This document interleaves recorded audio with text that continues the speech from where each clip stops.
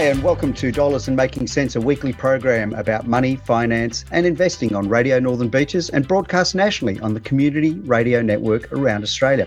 I'm your host, Ray Treverson from OTG Capital, and today we're welcoming to the microphone Todd O'Neill from Xenium Partners. I've asked you to come on the show and talk about is actually something that's very near and dear to my heart, and that's interest rates and property. And I guess it's very near and dear to the hearts of, millions of Australians, you'd say, wouldn't you? Yeah, absolutely. I mean, home loans are probably the largest market in Australia. And, the Australian dream is to own your own home, and interest rates and loans are an enormous part of that. Not everyone has the capacity to buy with cash, obviously. So we're very, very aware of any change to interest rates. So I guess, as I say, it's near and dear to my heart. I've had a mortgage since I was 27 years old, so bordering on 63, and it's been part of my life. I think it's part of so many people's lives. And today I've asked you on the show, we're going to talk a little bit about fixed rate mortgages, and you use this reference, a mortgage cliff, because I guess it's no news to anybody out there, unless they're living under a rock, that we've been going through a series of fairly major rate increases over the past 9 months. The RBA has raised rates, and I guess even the time sensitivity of these shows don't necessarily wane. Even if you're listening to this in 6 or 9 months' time, the impact of interest rates, I think, will still be there. So the RBA said about a year ago that we weren't going to have any interest rate rises for at least another 2 or 3 years. They didn't quite get that right, did they? Well, no, and only recently did they come out and say, well, look, you really shouldn't have taken what we said at face value, and I'm sorry that you took action on our advice, as important as it is. So, yes, we made that comment, but there were some caveats to it. Unfortunately, whatever the RBA says is, amplified by media and pushed into people's heads as to what's going to happen and not going to happen. Not just amongst, our general population ourselves, but also the economic experts. So in part of the background reading that you provided me, and obviously because, I run a fund myself in fixed interest, and interest rates are very near and dear to my heart because it's what I do in my own fund. But the RBA estimates that around 23% of all Australian home loans worth almost $500 billion are fixed rate. Now, that number really did quite surprise me. I didn't realise. I guess with interest rates being so historically low for so long, I think maybe they got lulled into a bit of a false sense of security, but 23%, that's a big chunk of the market that is in fixed rates, isn't it? It's a big chunk of our market, but in comparison to, say, the UK and the US, their rates are something like 60 to 80% or even more. And that's probably because, certainly in the US, they offer very long-term fixed rates. In Australia, it's a much shorter time frame. So you might be able to, in the US, get a 30-year fixed rate mortgage, whereas here it's more like 5 years is probably about the maximum that we look at. Some are longer, but it's still a large amount. So that means that, say, 80% or 77% of mortgages have been impacted by rising rates. And for the rest of the mortgage population, that is the other 23%, they're about to, as they say in the media, fall off a cliff. And that really means that they're going from a very low rate of, say, 2 to 2.5% up to maybe 6% in the next 6 to 12 months. Well, certainly being on a variable rate, I've been on one virtually my entire life. I've certainly seen my mortgage interest rates go up, and certainly you see it in the actual physical amount of money that's been deducted from my offset account on a monthly basis. It's gone up quite dramatically in the last year. And so before we move on a little bit, I'm just wondering if you can explain to the audience, why is it that Americans can get access to such long-term fixed rate sets of money, whereas we don't? Is that lack of competition, or is it just a much more competitive market in the US? I think it's just the size of the market and the certainty of the economy. In terms of Australia, a lot of our funding costs are short-term funding costs, and so banks are locking in shorter-term money. And as a result, they're not offering those. At one stage, they were offering up to 10 years. That was some time ago. They seem to have pulled back now, and probably 7 is about the maximum. And so, yeah, it's the size of market and access to funding. I would have thought, again, just as a side note, given the solidity of the banks here, I would have thought funding sources would have been very keen to be doing business with the four majors in this country, given the profitability of them and I guess the AAA rating. It often surprises, I guess, that this what feels like a lack of competition here. I often wonder when the RBA does have their pronouncements on the first Tuesday of the month, the banks are sort of looking at each other going, so what are you going to do? What are you going to do? And this sort of sideways glancing, although I'm being a bit cynical when I say that. Would you agree, though? Conversations would never be had at the Australian Club. But so, except for when the RBA governor goes in there the day after and has a bit of a lunch tete-a-tete with them. Forget the Chatham House rules, I guess. Yeah, amazing. I think Ray, just as a side note, if you're a small business owner and you have a business loan, you will in fact be the first people to recognise that rates are going up before any announcement, and that's because many business loans are pegged to an acronym called BBSW, and that moves on a 30, 60 and 90-day rate basis. It's easily accessible, and many business loans will start to move up prior to any home loan rates being announced. So, in fact, the small business owners in Australia, for example, have an advantage in terms of being able to predict rate rises, but a disadvantage because their rates move up quickly and before anyone else. Again, I speak from personal experience because I have exactly one of those loans, and the BBSW is quoted there. And yes, it moves rather fast. Yes, rather fast. I can tell you that a year ago, we had a business client who was quoted a rate in October, and by January they'd gone up by 0.9%, so almost a full percent.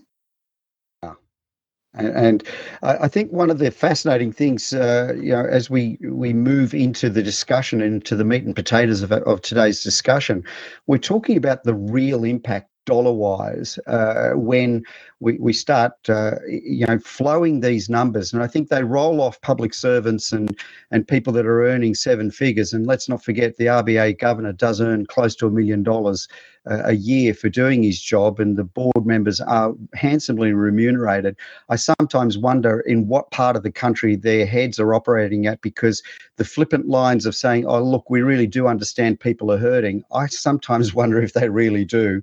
But let's talk some real numbers today. And again, in the background notes that you've provided me, you've talked about an example.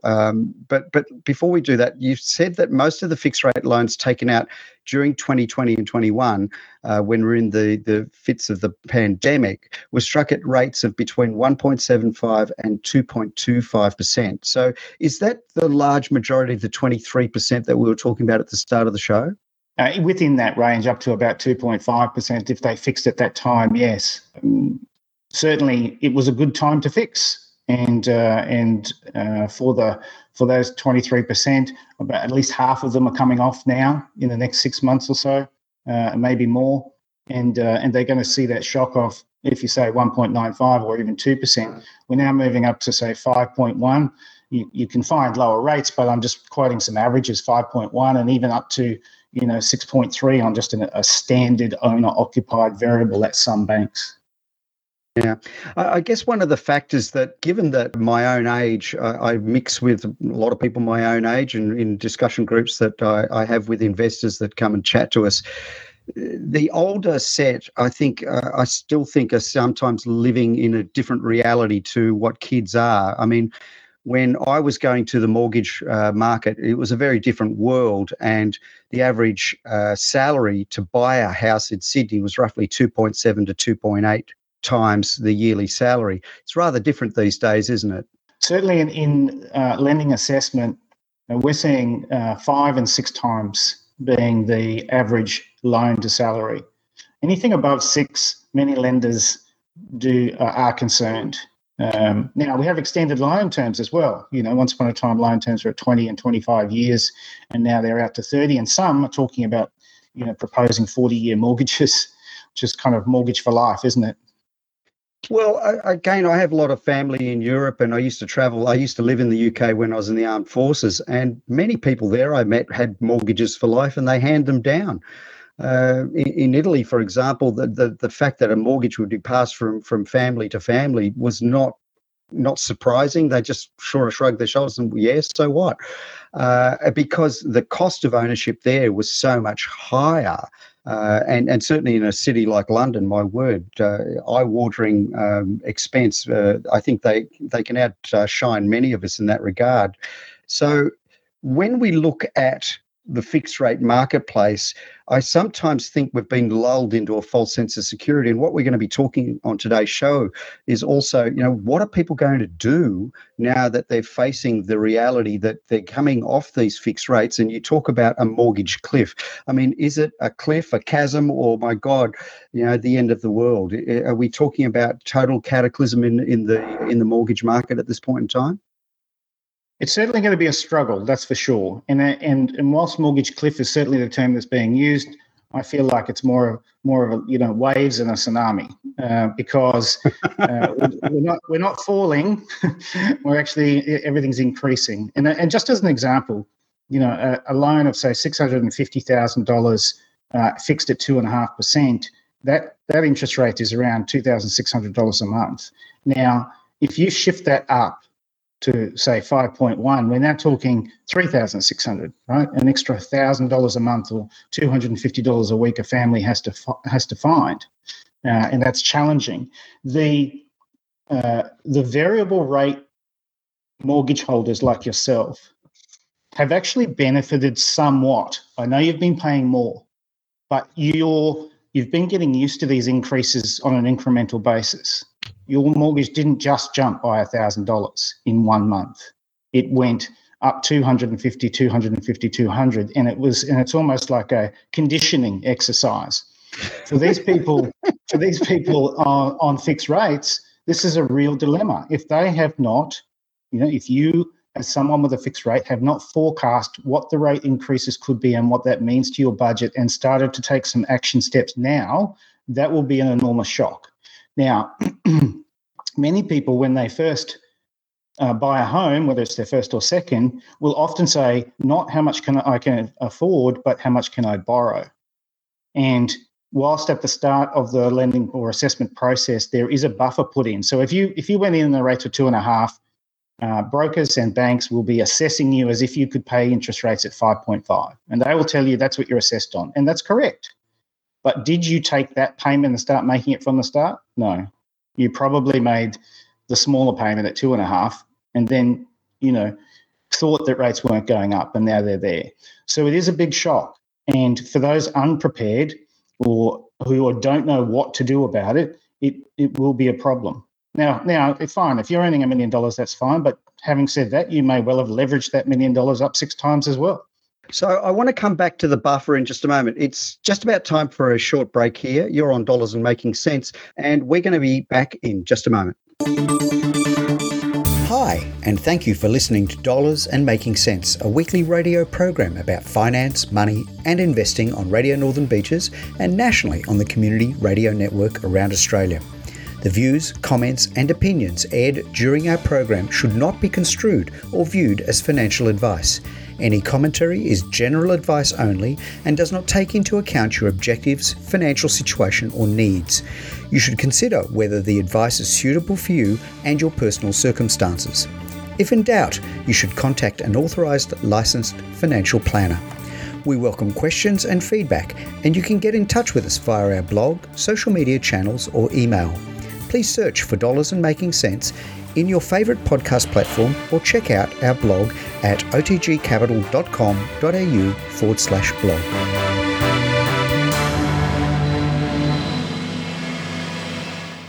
And welcome back, ladies and gentlemen, to Dollars and Making Sense. I'm Ray Treverson from OTG Capital, and I have with me Todd O'Neill from Zenium Partners, and we are talking about interest rates and the RBA. Now, before we went to a break, Todd, we were talking about a buffer. Now, one of the things that I've been saying on our radio show over many, many months, if not years, is that the assessment process is supposed to have a buffer in there.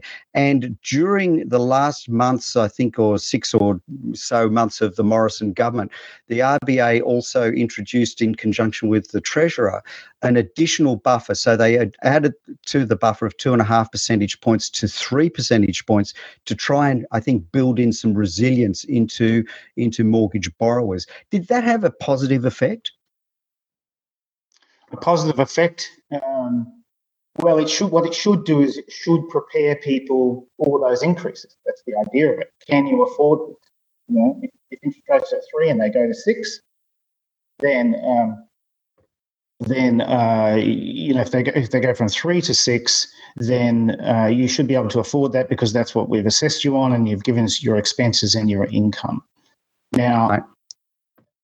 Regrettably, what happens is that whilst that assessment is made, many people, as I said before, will continue to make their payments at the 3% rate. And ideally, in planning, you should be looking at a bit higher and making extra payments if you can. But it certainly prevents people, it's designed to prevent people from taking out loans that cannot afford it if interest rates go up. Right. And I guess with all the best planning, and legislators, I think, are always caught between the devil and the deep blue sea. They're trying to, I think, be responsible, but also say to business, we want people to be out there making the economy work and having money turn over. And I sometimes I'm not a big fan of Josh Frydenberg, but I think he was, trying his best in fairly difficult circumstances to, I think, say to the marketplace, look, go out there and do what you need to do, but still be responsible. And the banks were being asked, continue to lend responsibly. Now, given that we are facing these mortgage cliffs, I still see banks out there marketing to their delight. I still get confused sometimes. I watch some ads, and at the end of it, it's got a bank logo. And I'm still scratching my head going, I have no idea what that was about, but it's still a good feel, a feely goody type of ad. So the banks are still pretty keen for our business, aren't they? Absolutely they are. And in fact, they're in the marketplace right now encouraging people to refinance by offering them cashbacks of, $4,000. So that hasn't gone past my notice, I must admit. Not that $4,000 in a Sydney environment is all that big, but again, even the regions and Brisbane and other markets have gone up quite substantially. So $4,000, I scratch my head and go, wow, that might be 1 month's worth of payments, isn't it? It might be. It's certainly an incentive for people to look and to be assessed. And if there's a financial reason for refinancing, and that is, well, I'm paying 6.1 and I can get 5.5 somewhere else, and they give me $4,000, then it's a marketing ploy, if you like, that does work. Now, there's a difference between marketing and credit assessment, obviously. So the marketing gets people in the door, and then they're assessed as to whether or not they can afford the loan that they are going to get $4,000 for. But for many families, they would not see that as anything more than, well, I'm already making my payments. Why won't I just go and get $4,000? Fair enough. But I think one of the factors that I always say to people, I don't do financial advice anymore. I used to. But when I get asked at a barbecue, should I or should I not change? I have no doubt that if you are able to justify from an interest rate perspective a swap of loans. But Todd, maybe you might tell the listeners, we're still talking about change out costs, aren't we? We're still talking about stamping. We're still talking about establishment fees. Many lenders still have line fees, don't they? Just simply to stand the loan up. Look, line fees are probably something on the business side. On the home loan side, it's very, very competitive. So there are many, many banks that will offer, no application fees, etc. You still have government fees if you're transferring your mortgage for the release of your mortgage, the registration. They're $140 each. You've still got some costs there, and you've got time and effort in putting into the application. Whether you're working with a broker like us or you're working with a bank directly, you still have to take the time out to do it. So there needs to be a benefit. It needs to be not just short-term, but long-term. Should you go and refinance if it's 0.15% difference? Sometimes not. What if that bank you're going to puts their rates up by 25 points next time instead of the 15 they put it last time with the RBA? It happens, right? So there has to be a long-term financial benefit, not just the $4,000 today. See, and again, I wonder about the cynicism in the marketplace, because with these 9 sets of interest rate rises, The Guardian recently produced an article, about the delivery of interest rates and the flow through. And they had this nice graph of each of the RBA increases, and then red lights and green lights as to whether the full rate were passed on from a cost perspective. And again, the retirees that are out there and people that have cash deposits, about how quickly their cash deposit rates went up. And no surprises that the banks, again, I feel like, when they're talking about marketing, they're not doing themselves any favors because of the lag of passing on the benefit at the flip side. I mean, they keep on saying it's the cost of money, but these banks are still announcing some fairly hefty record profits, aren't they?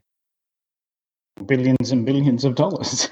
I mean, on the one side, that says our banking system is stable and profitable, and we should be okay as an economy. But if you're a homeowner and your mother and father are relying on interest for their income from their investments, and your rate goes up this week and theirs goes up a month later. And as a comparison, if you're around the dinner table having a chat about what's happening, you're now paying increasing costs immediately. And interestingly enough, when rates come down, they seem to pass them on later. Yes, and this Guardian article, I might even put that on the blog. It simply presents the facts. They don't even make commentary, to be honest, Todd. They simply say, here it is, green light, red light. Green is good, red's bad, and it's a wash with red because, as you rightly say, when the rates go up, those of us having to pay feel the effect almost immediately. But for those that are actually trying to earn interest and live off what's referred to as passive income, that takes time to come through. And yet here we stand.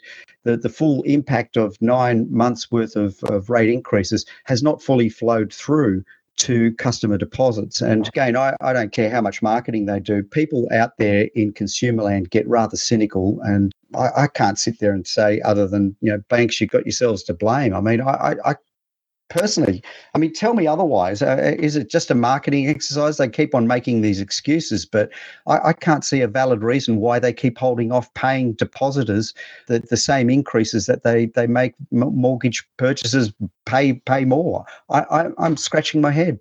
It's a business decision. I mean, if you've got billions and billions of dollars of lending and you flick the rates up tomorrow, you can model the spreadsheet. It's pretty easy. How much extra cash will we bring in that 17 days before we increase our savings rates? And does anybody care about the savings rates anyway? Because Channel 9 or Channel 10 or whatever is not reporting on those necessarily. So they're really worried about the mortgage.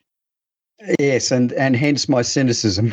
There we go. So look, one of the questions that I certainly wanted to ask you, and we could spend another show on this alone, but so for those out there listening to this show today, if they wanted to refinance and get a better rate, what do they do? What's the first step?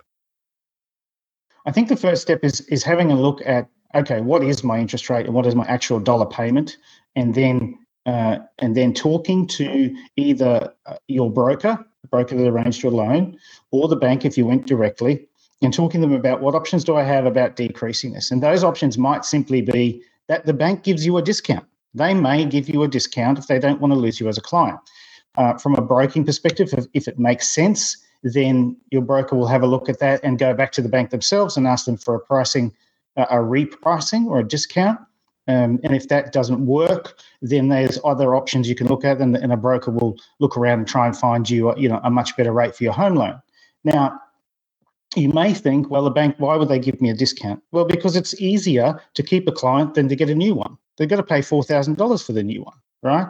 So call your bank, ask them, what are the ways I can get an interest rate discount? They may say, well, we can't do anything. Okay, then you can say to them, well, I've looked at, say, a number of other banks. They're 0.5% less than you are. What can you do? If that doesn't work, then you'll find that applying for another bank and getting what's called a discharge form, that is telling the bank that I'm leaving you, will trigger their retention teams to get into action and call you and say, why are you leaving? And you'll say, well, you didn't give me a discount, and they will most likely match the rate or give you a discount as much as they can, because now you're But leaving. hang on, we've had that discussion. You said no first, but now that you find that I'm walking out the door, hang on, wait. Well, unfortunately, there's a tendency with some of these financial services institutions to not do anything until people scream. Because if we don't talk to you and we just let it lie, we get more interest, right? And if you're going to leave, well, maybe you can't leave. Maybe it's hard. And that's what mortgage prisoners are. So that's another term that's being used. And that is... Wow, I've not heard that one before, mortgage prisoners. Yeah, so a mortgage prisoner is... my loan's at 2.5%. I got my loan at 2%. It's now at 6%. I want to refinance. I need to get a cheaper rate. There's 5.5 out there, or there's 5. Well, guess what? Now that rates are at 5.5, my assessment rate is 8.5. Whereas previously it was 5.5, right? So I've got the same income. My wages really haven't gone up. I've got the same expenses. But now I can't afford to refinance because the assessment rate I'm being assessed on for my loan has increased significantly with the interest rates. So now I'm stuck paying the 6.3% because no one else will take me.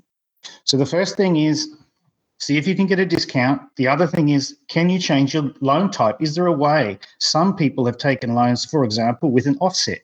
That's great if you've got money in offset.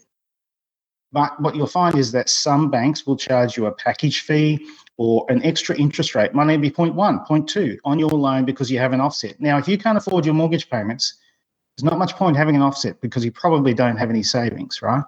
Unless you've got some tax benefits that I don't know about. But, there are features on loans that are charged for, whether it's a package fee or an extra interest rate. Look for those different ways that you can reduce or change whatever you can do to get that rate down. Just get the best rate that you can in the market that you're assessed as being able to afford. But definitely look at it and definitely ask. And keep asking. Okay.